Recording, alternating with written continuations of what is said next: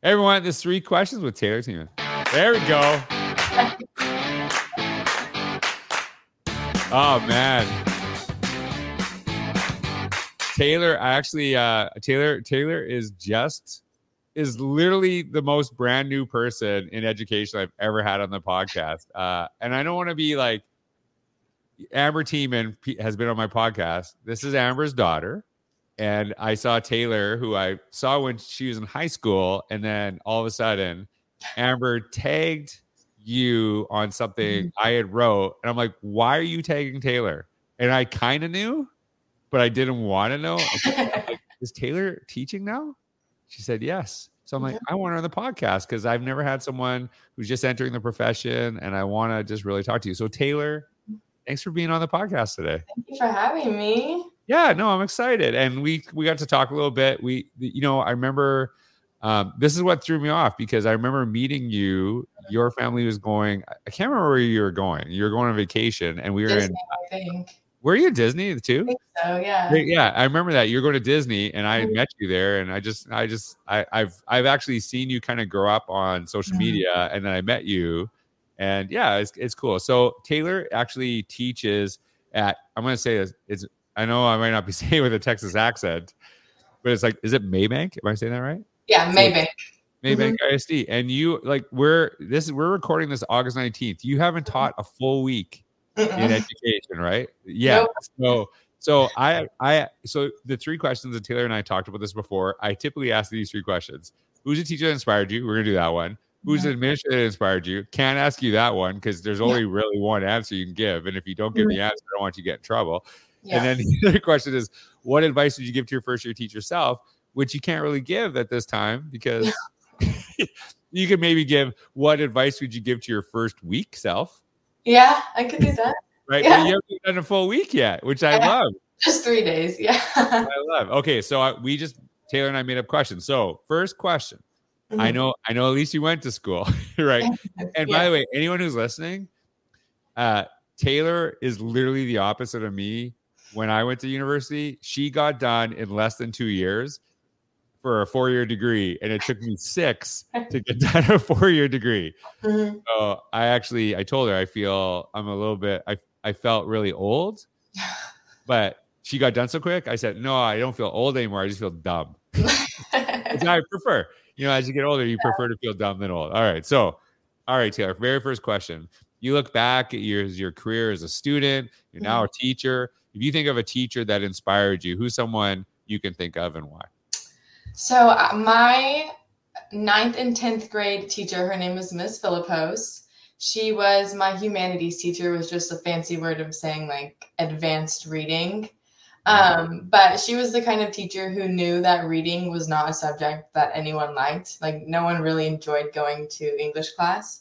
But she just had this way of planning these assignments and making it more about us than actually about what we were doing. And then in the end, because we just had such a good time and we had such a good connection with her, that we ended up really just being into the content. So they just kind of fell hand in hand. She didn't really stress, you have to know this, you have to know this, you have to know this. She just kind of wanted us to enjoy what we were doing. So if we were enjoying what we were doing, we ended up loving what we were doing. And then now all this time later, I'm teaching the same thing as her. So she's someone I've really been leaning on for advice and everything like that. Okay. Well, first of all, I know you've never listened to the podcast, but Miss Philippos gets an air horn. Shout out button. So that is like awesome because I think sometimes one of the things that's really important as an educator is that you have passion for what you actually teach. And I remember when I first started teaching, there was things I was really passionate about, and then things that no one else wanted to teach that I was forced to teach. Yeah. And I was like, oh God, like I can't fake this too. And as an administrator, that was really important to me to work with teachers and say like, what do you want to teach? Like, what is the thing that you want to teach the most? Yeah. Because I know, just like Mrs. Philippos, that if you have that excitement, then kids are going to be excited. And as I'm listening to you, it was like you kind of didn't even know you were learning. Yeah, pretty much. Yeah. Right? That's kind of fascinating. So I love that. So Miss Philippos, if you're listening, And I bet you she's going to be so proud of you for how cool is that? That's such I a would cool hope thing. so, yeah.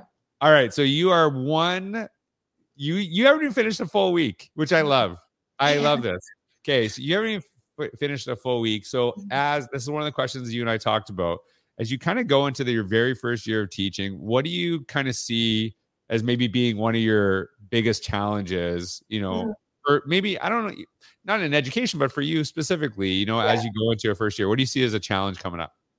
I think it's probably I get hyper focused on one thing. So if I have a student who is just falling behind, I have a feeling that I'm going to get hyper focused on just them to make sure that they need to be at the level. And we have pretty big class sizes, so I think probably my biggest challenge is going to be figuring out how to address the class as a whole, but also making sure that my highest of the highs are being challenged, but then I have the lowest of the lows who are being supported. So I think finding the balance between activities and games and stations and all the things, I'll be able to help everybody instead of just focusing on, groups of my students. I think that's going to be a challenge, but I'm learning. So I'm hoping that it'll all work out.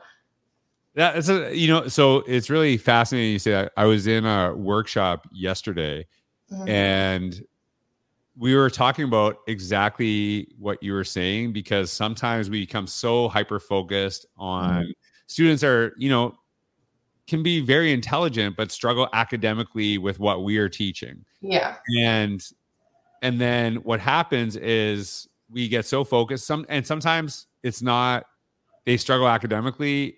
Well, maybe they do struggle academically, but then it becomes a behavioral thing. I was the kid that when I struggle academically, then I became a behavioral issue, right? So then that can actually happen quite a bit. And I said, when you focus all of your attention, you have a bunch of students, and it's the same thing with adults who want to grow, who aren't. Yeah. And you have to find that balance. And this is why I love, Taylor, one of the reasons I wanted you to have on the podcast, I'm a big advocate. I've heard people say this to you, and I don't want to scare you. That, like, hey, if you haven't taught 10 years, like, don't, you just kind of sit back and watch and learn. And I'm like, no, you have people coming into the very first year of teaching who have such brilliant ideas, and I can learn from anybody. And like, just your answer, it shows them. I honestly can't believe you are how quickly you graduated, and that took me years and years to figure that out. So that's absolutely awesome. I love that answer. All right. Okay. So the last question that we had to make up, the last one. Okay.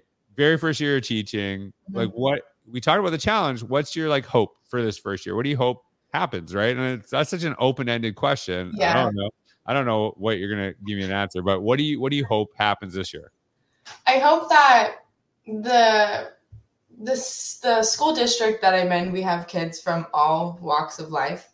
So everyone is so different. They're their own person. They all come from different backgrounds and families and all that kind of thing. But I hope that what they can take away from my class is that, no matter what is happening, outside of the building, that if they're in my class or they're in my intervention period or anything like that, that within that class, we're all going to be a family. We're all going to be friends. We're all going to be really close. And that if, anything that's happening outside of school, that they're just going to know that they can come to me, or they can come to my classroom if they need 5 minutes, or they need someone to talk to, or just any of those things.